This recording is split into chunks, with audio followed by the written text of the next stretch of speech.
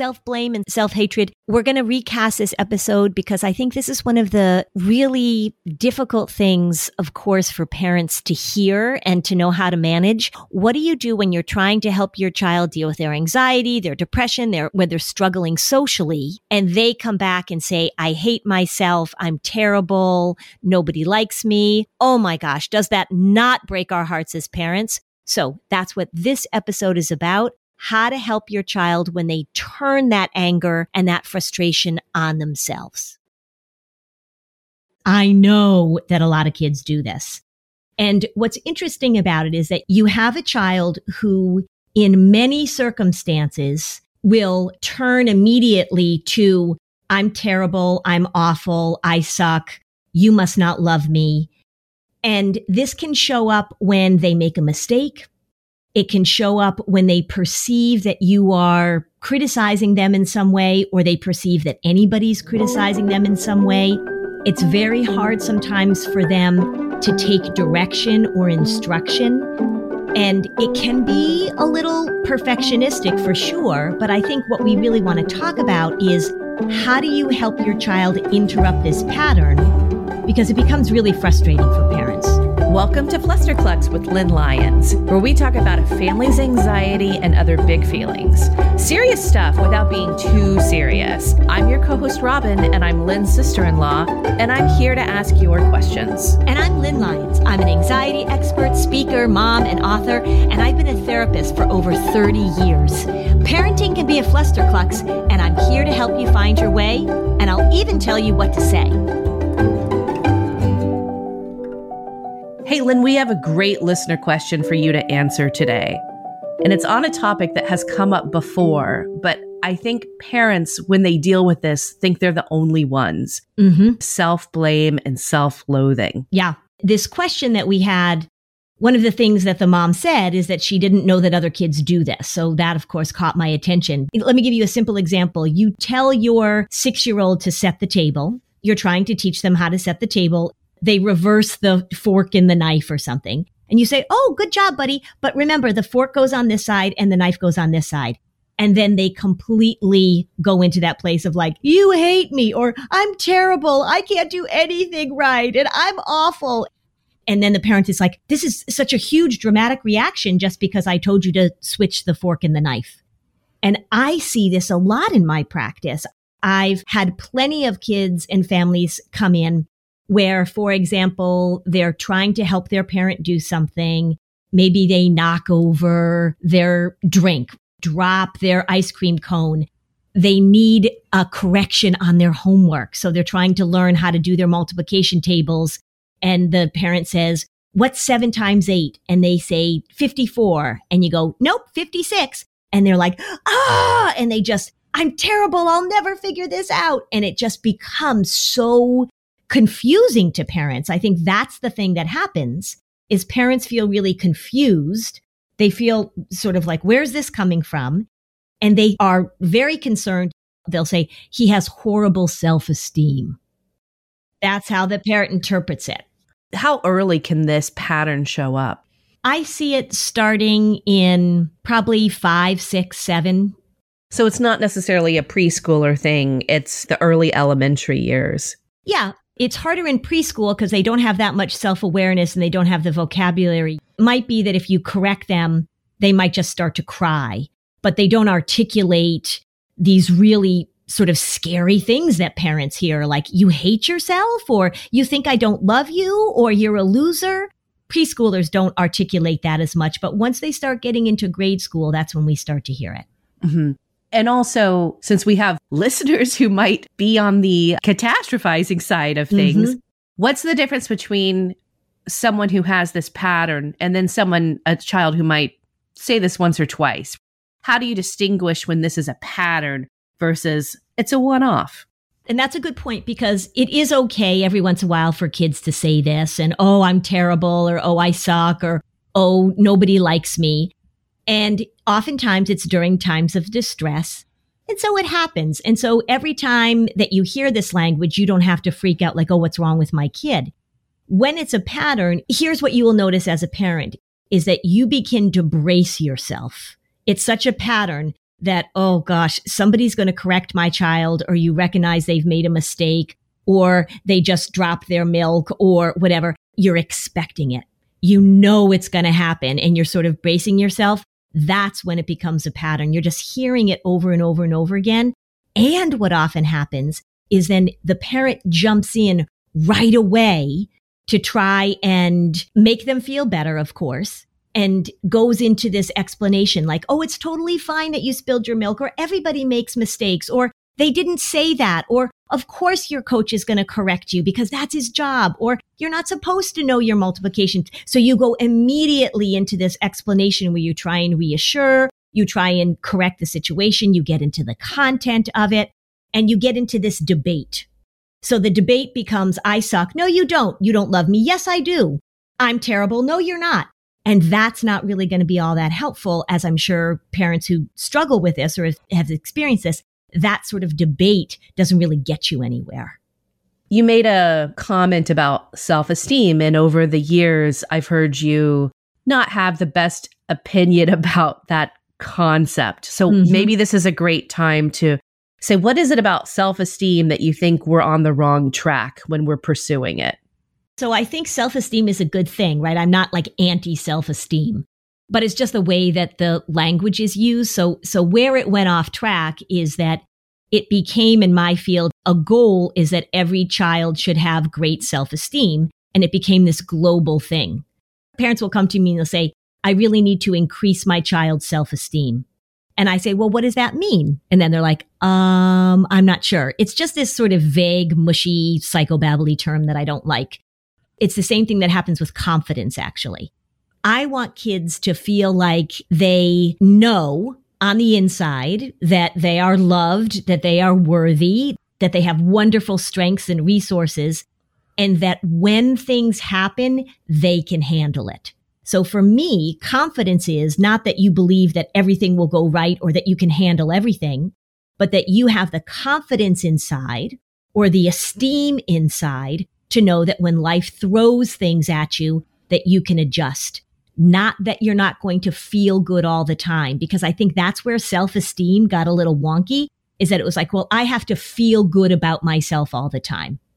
And then that causes problems. It's okay if you do something that was hurtful, if you are learning how to be respectful, if you're learning how to be kind, if you're learning how to share, if you're learning how to fill in the blank, it's okay when you screw something up or as you're learning that you take a little hit for that. You know, you take a little, oh gosh, I shouldn't have done that.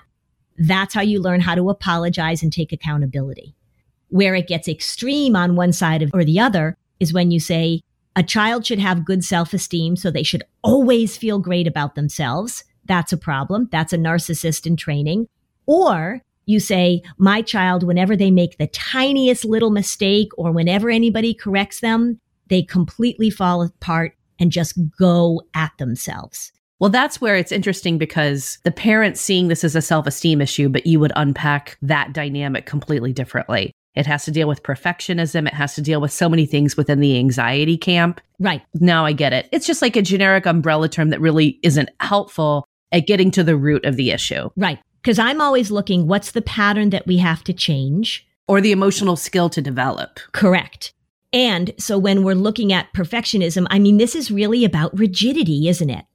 That this child has such a big reaction, these all or nothing reactions, that things have to go a certain way. We want to develop in kids a huge range of emotional responses and emotional vocabulary and emotional responses. If the response is always big and dramatic and catastrophic, then we have to help kids learn to figure out the difference between, how am I feeling about this? What's the difference between I feel a little upset and I feel absolutely devastated? What's the difference between being really disappointed and, okay, well, it didn't go the way we wanted it to go, so we can adjust? Life is full of these huge degrees of emotional responses. And we want to give kids that versatility. We want to give them the range to experience things. For example, if I was a little child and accidentally kicked over my mom's coffee and it got on the rug, that's a bummer, but it's not this huge disaster. But if you're a child and you do something to somebody else on purpose that causes them physical harm, then we want you to have a different emotional response to that. And it's really that versatility in helping them figure that out. Well, let's dive in. I'm going to read the listener question now. Okay. My 9-year-old son has been to counseling. We were told that his concerning behavior is most likely due to anxiety. How do you help a child who won't talk about their internal struggles, but when tired, stressed, and any negative feelings turns them on himself with the mantra, I suck? Today, he said that his love for himself diminishes every time he is upset with himself, and my love must be like that as well. Any mistake, and mostly small ones, are over-dramatized and turned on himself. Help. And we'll be right back with Lynn's answer. If you are a mom who's trying to keep your calendar organized, keep your family's appointments where they need to be, then I'll tell you, the Skylight calendar is a product that you ought to check out. You know how it is. Running a household can be pure chaos and it can be so stressful. This is why you need to check out the Skylight calendar. It is going to make your life easier, Mom. It really is. The Skylight calendar is a smart touchscreen calendar and organizer for all your chores, groceries, to-do lists, and a great way to manage appointments to make sure they never overlap and they're never missed. It helps keep busy households on track so families can get time back for moments that really matter. The Skylight calendar is so easy to use and to set up. It's not going to frustrate you. You're going to be able to get it going within minutes. It syncs events from other family calendars, including Google, Apple, Outlook. You can add events directly using the touchscreen or with the free Skylight mobile app. Updates to linked calendars will automatically appear on the Skylight calendar at home. So no more worrying that you guys are going to forget something. No more cluttered paper calendars. It shows all family events together in one spot. The events are color coded so you can easily see what everyone has going on each week. When the calendar's not in use, you can turn it into a digital picture frame. It's 100% satisfaction guaranteed. If you don't love the Skylight calendar, you'll receive a full refund. They offer a 120-day money-back guarantee and free returns. You can't beat it. I think the feature that I love most is the collaborative way we can all add to the grocery list. And then when I'm ready to place an online order, whether I'm at home or my office, I have that list and there's no more items that we forget. So, as a special time-limited offer for our listeners, get 15% off your purchase of a Skylight calendar when you go to skylightcal.com/flusterclux. That's SKYLIGHTCAL.com/flusterclux. Mother's Day is coming right up, so order today to get 15% off your purchase at skylightcal.com/flusterclux. I really have to pay attention to hydrating properly. I work out a lot. I talk all the time, as you know. I am pretty active and I don't drink enough water. So I'm constantly thinking about how it is that I am going to hydrate in the best way possible. And I'll tell you, if my water has a little bit of flavor, it's so much easier for me. And if I can get those electrolytes, if I can get more bang for my buck, it's just so much better. I have been using Liquid IV. I put it into a huge glass. I put it into the refrigerator. It's cold. It's very tasty. I've been putting it in my water bottle when I go to the gym. The packaging is so convenient. I actually look forward to drinking it, which is not something that comes naturally to me. I love the lemon lime flavor. They've got a sugar-free option that is really great. So I think that if you're somebody like me that has a difficult time getting in the amount of hydration that you need for your body, Liquid IV is a great option. One stick, 16 ounces of water, it hydrates better than water alone. It's got 3 times the electrolytes of the leading sports drink, and it doesn't have all that sugar. It doesn't have artificial sweeteners. 8 vitamins and nutrients just for your everyday wellness. It's non-GMO and free from gluten, dairy, and soy. However you hydrate, grab your Liquid IV Hydration Multiplier, sugar-free in bulk, nationwide at Costco, or get 20% off your first order when you go to liquidiv.com and use code Fluster at checkout. That's 20% off your first order when you shop Better Hydration today using promo code Fluster at liquidiv.com. If you're a parent, I invite you to join us at the Mindful Mama podcast, where it's all about becoming a less irritable, more joyful parent. With sometimes hilarious and always thought-provoking experts and friends, at Mindful Mama, we know that you cannot give what you do not have. And when you have calm and peace within, then you can give it to your children. I'm Hunter Clark-Fields, and I can't wait to see you there. Listen in to the Mindful Mama podcast.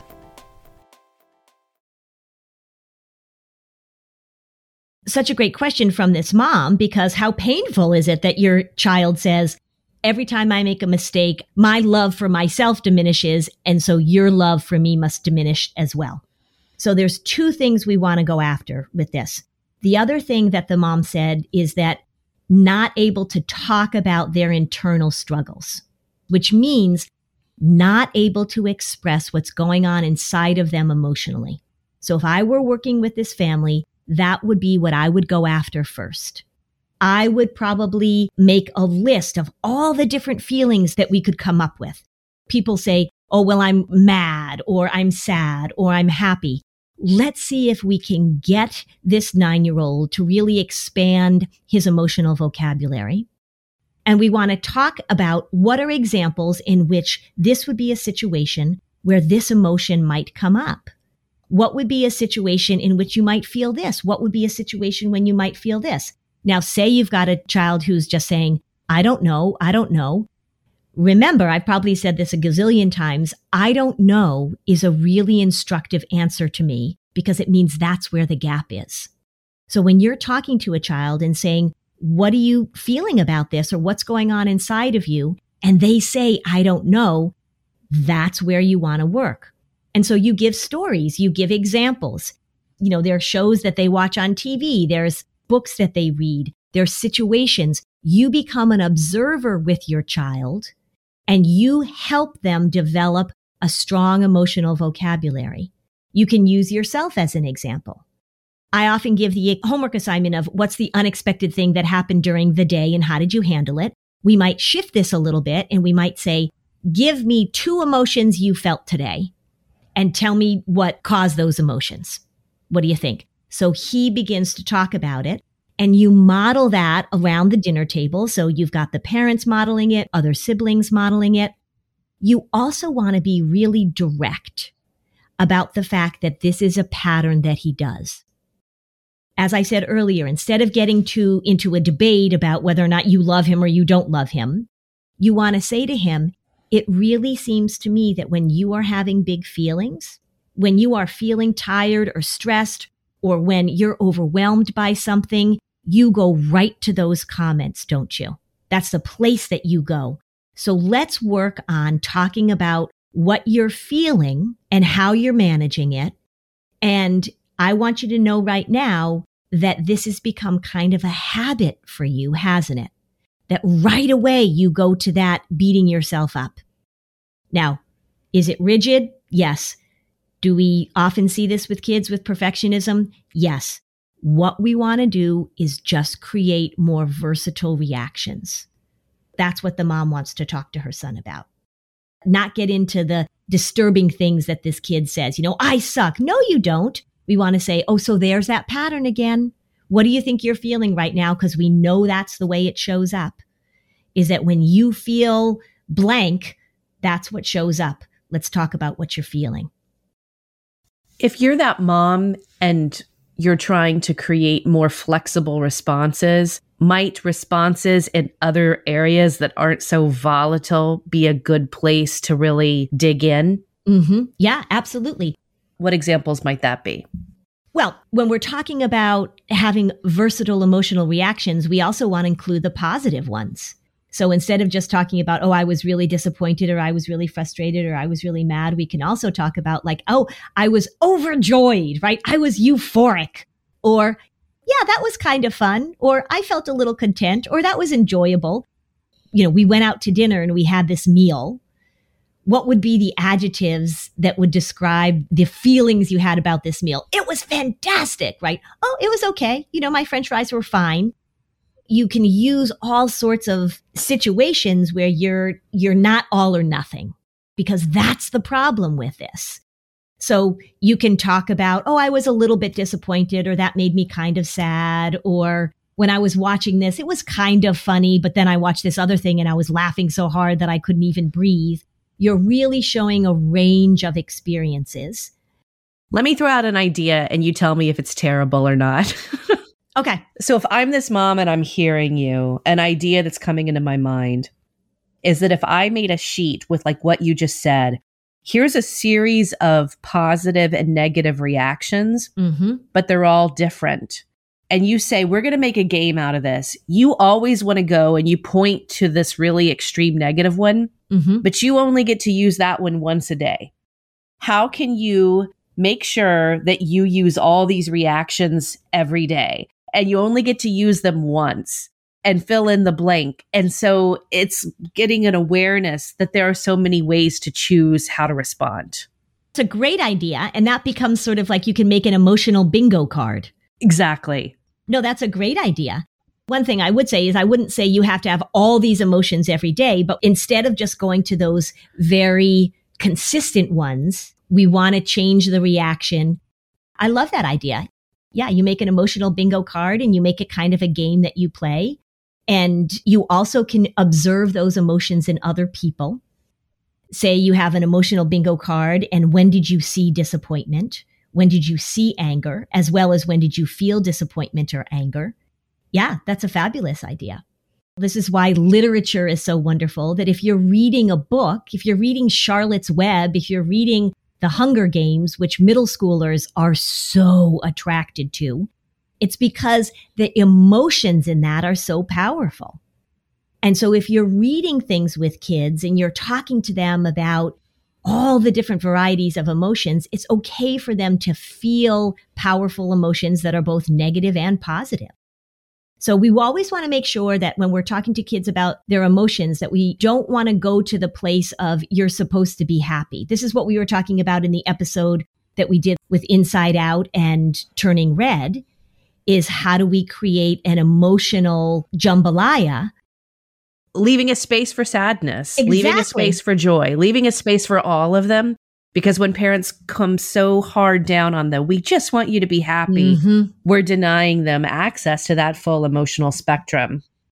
Yeah. And that phrase, right? Oh, I just want my child to be happy. So I will say to parents, what I want your child to be able to do is to handle a range of emotions and express them and recognize that they're real and normal and that they can get through them. You had mentioned Hunger Games, but a 9-year-old is a little too young for Hunger Games. Yeah. But I mean, that's what we were talking about in last week's episode. When as a family, you're watching something, just use the story that you're watching to bring up an example and just say, you can use these emotions on your bingo card. So what emotions and reactions are you seeing in this movie? And you can use those to check them off. Exactly. The other thing, too, it reminds me as you're talking about that, Robin, is that I have worked with a lot of kids that have a very difficult time watching powerful emotions in movies or even in a book. So they won't watch a movie if somebody has strong emotions. It's funny you say that. When my daughter was tiny and I would take her friends to go see, like the current animated movie, my daughter was very chill, no matter like what was going on, but her two adorable best friends, a dramatic emotion would come on and both of them would just stand up. That was their reaction. So I'd be sitting there and I would watch both of them just stand up with their fists clenched. Yeah, that is so cute. I can totally picture that because I think a lot of little kids do that, even if they're watching at home or watching in the movie theater. Yeah, they're just feeling that emotion, so they stand up. If you notice that your child has a really hard time tolerating any kind of big emotion, I've had kids that they will not go to movies at all because they're afraid that they're going to feel something during the movie. And we really want to pay attention to that. That's actually pretty common. So what, for parents listening, what do you do? Sort of the same thing is that we really want to talk about that, how they can handle different emotions. We want to expose them. There are a lot of children's books that really deal with different emotions. I tend to like children's books that don't say like, today we're going to be sad, but tell a story so that they can talk through it. So it's the very same thing, is that how do we increase that? And it really is okay to give your kids permission, to give them the language, to give them the understanding that big emotions feel big and that difficult emotions feel difficult. And it's okay for them to feel them. As kids start to get older, and this is where I mentioned the Hunger Games, what we can see in kids that as they move into maybe 9, 10, 11, and then into the middle school years, is they start to even crave those big emotions. Because they're feeling very emotional too. So they will be drawn to things that make them feel big emotions. I've mentioned this in our first season. I remember an episode we talked about this, but in my household growing up, it was totally the everybody be happy, just keep on smiling, accentuate the positive, the Bing Crosby Anderson sisters. That was our family mantra. I know that by the time I got to my middle school years, as a result of that, I was so obsessed with darkness and sadness. I had my mini goth years because I wasn't allowed to express that sadness for so long. So I totally wanted to listen to the Smiths, you know? Yeah, 9 Inch Nails. The thing that's interesting to me, and sort of when you think about this mom saying, oh, their child always goes to this one place, it's just about expanding how it is that we tolerate emotions, right? How we tolerate emotions. And I talk to a lot of teenagers about that in terms of anxiety. I've got one that she will say, I mean, we've been working on this for a while, and she will say, I have to be able to tolerate my discomfort. I have to be able to tolerate my anxiety. She's fearful of a lot of things. She's fearful of her emotions. She's fearful of physical symptoms. She's very somatic and paying attention to her body. And she knows, she says, my job is to tolerate feeling these things that don't feel good, that don't feel comfortable. It was interesting with Harry Potter, too, reading the books with my kids when they were little. There are really big emotions in Harry Potter. There are strong things that those kids are experiencing. And you look at how mesmerized kids are by this. It's just really about adults saying that it's okay for us to feel those emotions. It's okay for us to talk about those emotions. This is somewhat timely. I saw a Twitter post shortly after our episode on using the Pixar movies for conversations that promote emotional literacy. Someone said, I've spent the day Googling Disney movies that aren't sad, so I know what to watch with my kids. I wanted to post our episode in response. I didn't. So here's the thing. That's a very common parental instinct. I want to protect my kids from this sadness. It's very likely that there is a combination of the parent wanting to curate emotional experiences that their children can see, and then difficulties with a range of emotions in the family. Absolutely. Yeah. It's interesting. I think of this little boy that I was working with a while ago, and his dad was dying of cancer. And if you asked him the place that he loved being the most, he said it was when he went to cancer camp, which was being with a whole bunch of other kids whose parents were also dying or had recently died of cancer. And I said, why did you love being there? He said, because all of our feelings were allowed. Yeah. Right? It was just so, so powerful because he had been around. Everybody was so afraid to talk to him about it, that it was so sad. They were worrying about him. Mom did such a good job being on top of that and brought him to see me. And he went to cancer camp. And this little boy was just articulating something so powerful. He was saying, let me feel my feelings and let me see that they're okay to feel. From this mom's question to thinking about the Pixar movies to thinking about, saying, oh, we have to be happy all the time.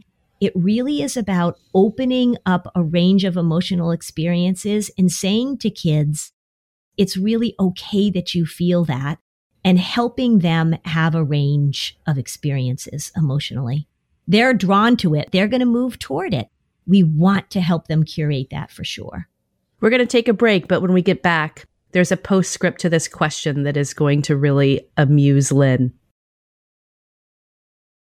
When it comes to raising kids, there's so much to consider. Things like, what do we feed them? When do we feed them? How do they sleep? What does it look like to raise kind kids? How does their nervous system work? How do I keep myself calm? What are my triggers? There's so much that comes into play, and we are distilling all of that information for you at Voices of Your Village podcast, where we bring experts in the field of early childhood and education and psychology and across the board so that you don't have to comb the internet for information. You get to show up and hang out and have shame-free, judgment-free conversations and insights into what it looks like to raise kind, empathetic, emotionally intelligent humans. I'm Alyssa Blask Campbell. I have a master's degree in early childhood education. I'm a mom of 2, and I am walking this journey right alongside you doing this work. Come hang out with me at Voices of Your Village, and we can dive into real conversations with actionable tips. Oh, hey, everybody. It's us, Blair and Molly, your old pals from Toddler Purgatory.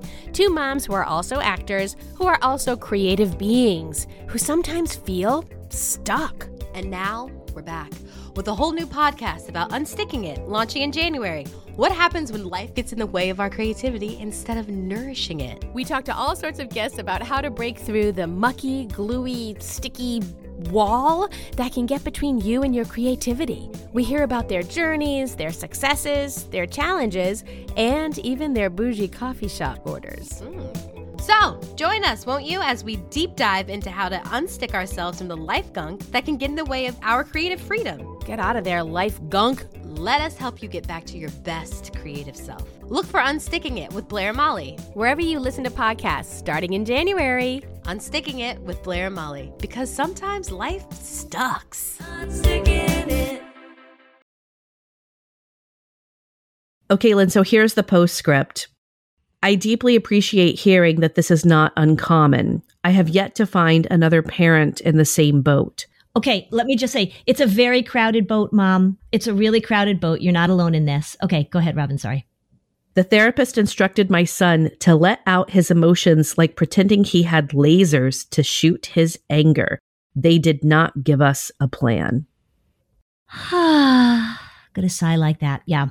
I don't know why you would pretend that he had lasers to shoot his anger.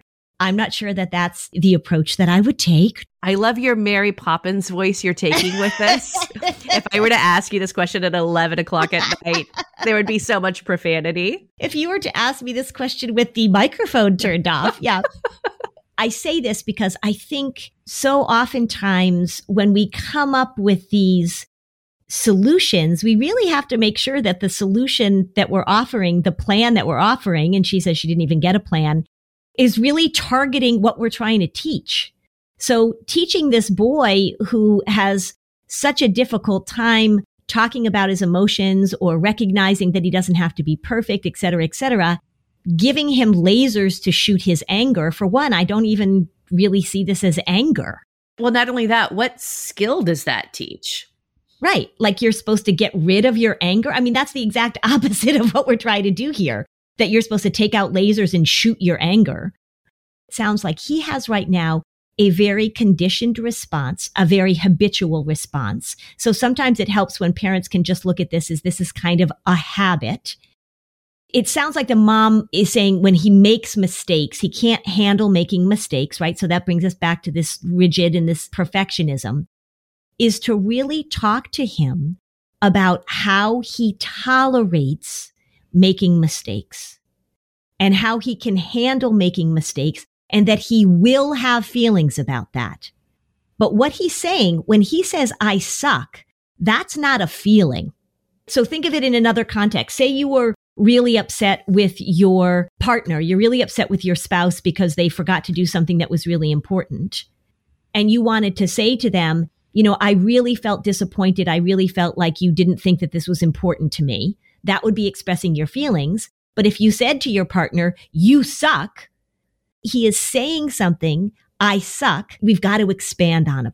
It's not about offering that reinsurance, not about saying you don't suck or it'll be fine or you'll be okay. You can say, I really love you, and this is a habit we're trying to break. I actually think that he's absolutely old enough. I'm trying to think of the age. Would my daughter or son would behave in a way that wasn't civil? Mm-hmm. I would say, I want you to imagine daddy doing this and me doing this.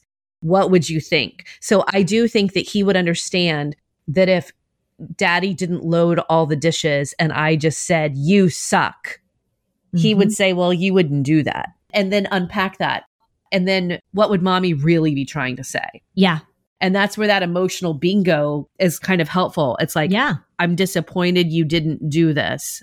And to really help him understand that the way he's thinking about his emotions is a habit that's not getting him anywhere. Right. And if we talk about it in terms of anxiety, right?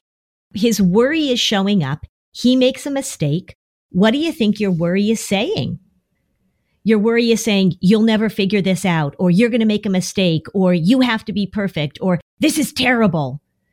And then it comes to, well, then you suck, or I suck. Yeah, we just want to keep giving him the message that it is okay if he makes a mistake. That's what we want him to hear. It's okay if you make a mistake. It's okay if you don't feel good when you make a mistake. It's okay if you like, oh, I made a mistake.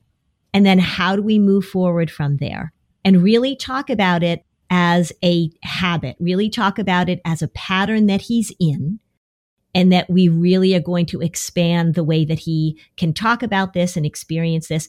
Mom, if you're listening, if he says, well, I don't know how to do that, then you offer him some of that language. You say, when I make a mistake, sometimes I think, oh, I suck. And then other times I think, well, you know what? A lot of people make that same mistake. Or sometimes I think, well, mistakes are a part of learning. And sometimes I say, I'm not going to listen to that part of me that is so quick to tell me I'm not going to listen to that part of me. Like when I backed my son's car into my other son's car in the darkness of the morning, I'm pretty sure that my first thought was, I suck. But then I said, then I had a little talk with myself. I'm a human being and it was dark and et cetera, et cetera. And I came in and I told my son and I got it fixed. And your 22-year-old son handed you his emotional bingo card. Right. And said, I'm really disappointed in you, Mom. Yeah. So I made a mistake. I felt bad about it. I was embarrassed about it. I wish that I had looked more carefully. But I didn't come to the conclusion that I was a horrible person. I came to the conclusion that I was careless and that I didn't pay attention. I didn't come to the conclusion that I'm a horrible person. And that's what we really want to help him ferret out a little bit for sure. For parents who feel like this is really resonating in their household, we did an episode January 8th, 2021 called Helping Kids with Shame and Self-Harm. Mm-hmm. Similar patterns in that family and this family. The son was a little bit older, but I think that in conjunction with this one, it'd be a really great episode to re-listen to or listen to it for the first time, because the self-loathing, the self-shame, the self-harm, it's really a pattern that, of course, is so distressful to parents. Yeah. I mean, I hope that as any mom who's gone through this, any parent that's gone through this can hear from me, really importantly is that it's not uncommon. Don't go down that path of sort of like, oh, they hate themselves or, oh, this or that. This is a pattern that shows up. It's really helping kids tolerate when they make mistakes and really helping them be more flexible with themselves and more flexible with their emotional expression. And if you can think about it in that way and stay out of that debate, you're really going to get through this. If you're a parent who's got this pattern in your household, what behaviors should you be thinking about that you're modeling or your partner's modeling? Yeah, I mean, it's that perfectionism, right? It's how do you handle mistakes? If you make a mistake and you beat yourself up, if you look at yourself in the mirror and say, oh, I am so ugly out loud, if you don't have a way of talking through things when you are disappointed in yourself and you are beating yourself up, that's one thing to really pay attention to. Also pay attention to how you talk critically about other people. So it might not be talking about critically about people in your family, but if you are somebody who dishes out a lot of criticism, if you tend to lean toward the judgmental and the way that you talk about other people, if your children hear you gossiping in a way, if negative connection is something that you're aware of, that when you're with friends or family that you really sort of gang up and talk about people in a negative way, what your kids hear is that you will judge them for their mistakes. What kids can hear is that you expect people to be perfect. So really pay attention to anything negative that you say about yourself, or if there's a constant stream of judging of other people. Okay, so say you do that and you realize there is a connection and you want to sort of really holistically tackle this. What do you say to your kids about those behaviors and your efforts to shift them? So you start off with, I've noticed something. And I am noticing that you are really hard on yourself. I've noticed that when you make a mistake, it is really hard for you to tolerate that. And I've been paying attention to the way that I deal with mistakes. I've been paying attention to what I say to myself, what I say out loud, what I say to you guys, what I say to other people. And I think as a family, we all have to work on widening the sweet spot. It is okay when people make mistakes. We can be disappointed. We can be frustrated. If you drive into my car and rip off the side mirror, it's totally fine for you to be disappointed in your mom for doing that. But let's all work on being less critical of mistakes, both with ourselves and with each other, because I think I do that. They might look at you like, okay, or they might say like, yeah, mom, you do. Everything has to be perfect with you. I mean, sometimes kids will give it right back at you, and you got to absorb that. You got to hear that. You'll feel defensive, but start off the conversation with, I've been noticing.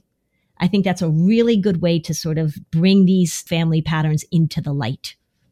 I was at a conference where I met a lovely new friend who I think now is listening because she started listening to the podcast. Oh, hi, lovely new friend. She had a history of emotional reaction. So I was like, you got to listen to this episode and this episode. And one of the things that I said to her, she said, oh my God, I'm listening to this. I've made so many mistakes. I said, wait. Then you got to keep listening. Listen to find the sweet spot in parenting, because the point is none of us get this right all the time. Right. We just have to know when we realize we've gone down a road that hasn't been serving us, we do that thing I've been noticing, and then you turn the car around and you go in another direction. And that's the best we can do. That's the best we can do. And what you're modeling for your kids when you do that is that we're always making adjustments. We're always works in progress. We're always figuring out things. It's okay, right? It's not about perfection. It's about awareness. It's about owning your stuff and then helping your kids, give them the skills that you're working on too, right? This is what we're working on. This is how we grow. This is how we parent. This is how we have good relationships. So, Lynn, did you watch the show that I sent you on Netflix? Yes. I think it's called Am I Old Enough? Or just Old Enough. Old Enough. Yeah. Oh my God. Yeah. So if you don't know what this show is, Robin sent me this thing. She said, you have to watch this. So I watched it last night. So the premise of the show, it's like a reality TV show in Japan. And they send toddlers to run errands.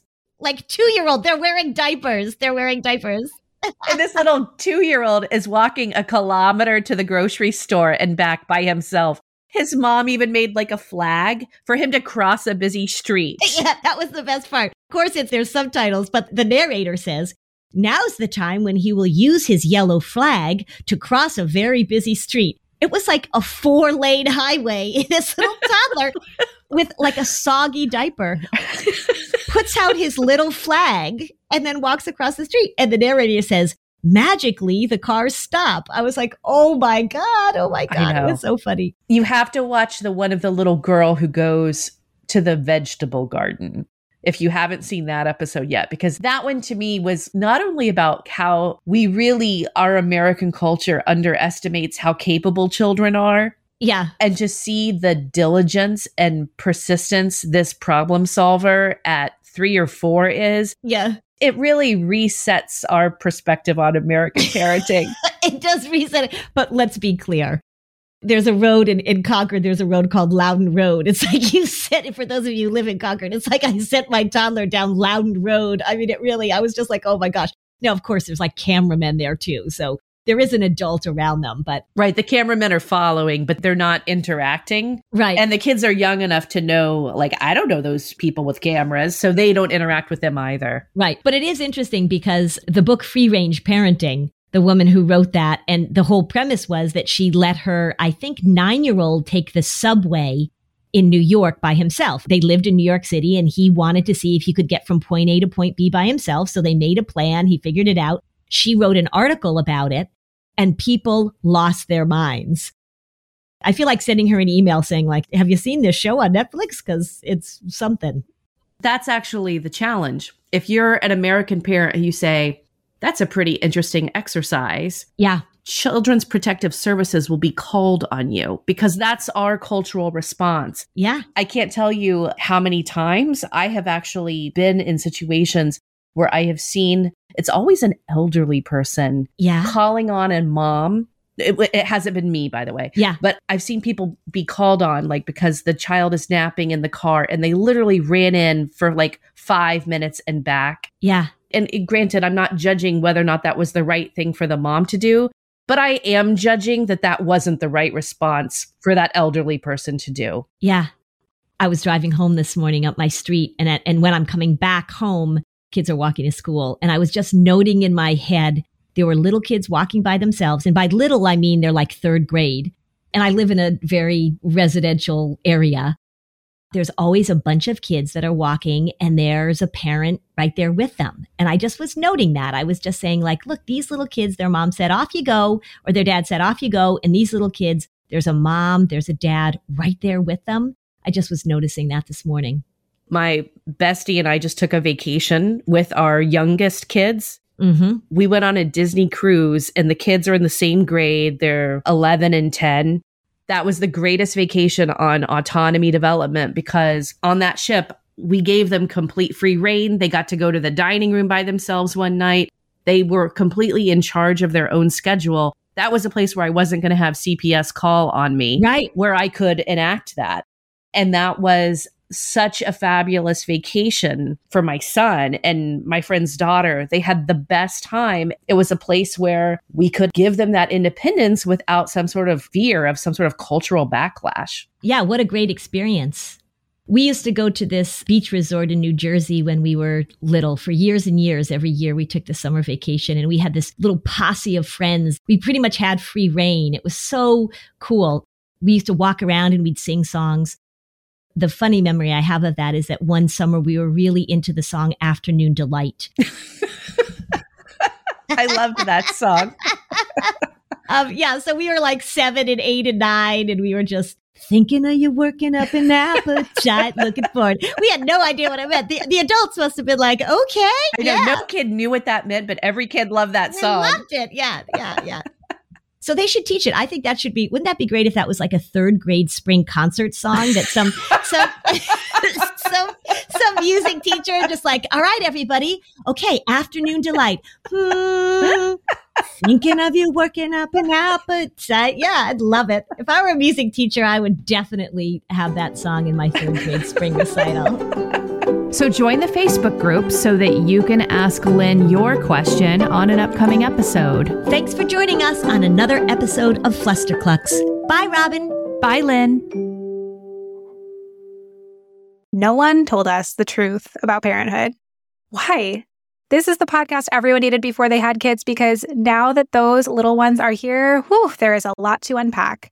I'm Rachel Shepardota, and I am your host for the podcast No One Told Us, where we tell the truth about parenting and let you in on all the stuff you really should have known about before having kids. I am the founder of Hey Sleepy Baby, but this podcast is so much more than sleep. We'll be diving into all the topics that you really care about and need to know while you do your best job raising those adorable, tiny humans. Our goal is to just make you feel less alone and less overwhelmed. There are so many things that no one tells us before becoming a parent, and I think that we should really pull back the curtain on becoming a first-time or second-time mom or dad to share the good, the bad, and the ugly. We'll have a little education, a little fun, and a whole lot of heart that goes into each and every episode. So join me and our amazing guests each week to hear us talk about what no one told us.